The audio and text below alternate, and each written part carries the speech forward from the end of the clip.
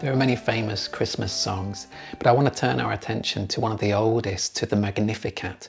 It's the song of Mary, the mother of Jesus, and it's recorded for us in Scripture at the time when Mary went to visit her elderly cousin Elizabeth, who was thought to be barren, but like Mary, was miraculously pregnant. God was coming into the world to save his people, all of those who would and who will believe upon him. But instead of coming as a warrior or a king, he chose to be born as a helpless baby through a young girl from a seemingly insignificant town. And he was born in an animal stable, and the people he chose to reveal himself to first and call to worship the newborn king were lowly shepherds and faraway pagan magi. God does not recruit the strong or the proud. Instead, he rescues and announces himself to and through the weak and the humble. And when he does, it inspires their and our love and adoration for him. And love and adoration are our theme for this week's Advent devotionals. Now, for your sakes and for mine, I'm not going to sing Mary's song, but I will read it. And it's taken from Luke chapter 1, verses 46 through 55. And Mary said, "My soul magnifies the Lord, and my spirit rejoices in God my Saviour, for he has looked on the humble estate of his servant. For behold, from now on all generations will call me blessed, for he who is mighty has done great things for me, and holy is his name. And his mercies for those who fear him, from generation to generation. He has shown strength with his arm, he has scattered the proud in the thoughts of their hearts. He has brought down the mighty from their thrones and exalted those of humble estate.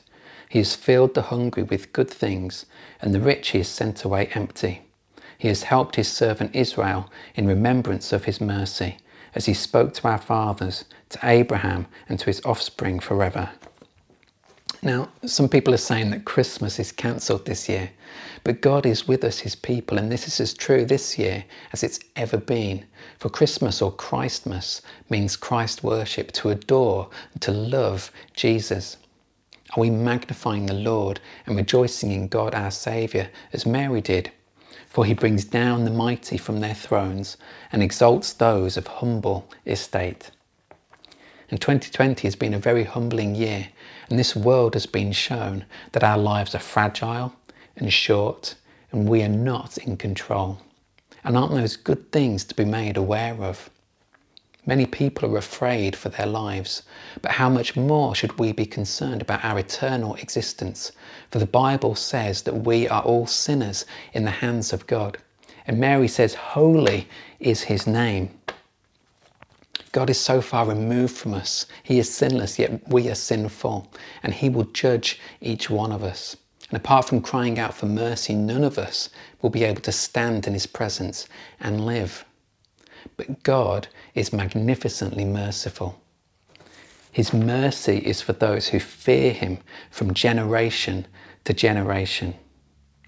God became flesh that he may live a perfect life that we could never live, so that he could die and rise again for us, so that in him and through faith in him, we would be spared from God's wrath and eternal damnation, and instead receive his free gift of eternal life, a relationship with our Maker, that we may be adopted into God's family as beloved children of the King. Are we crying out for mercy? Has Jesus taken residence in us and we in him?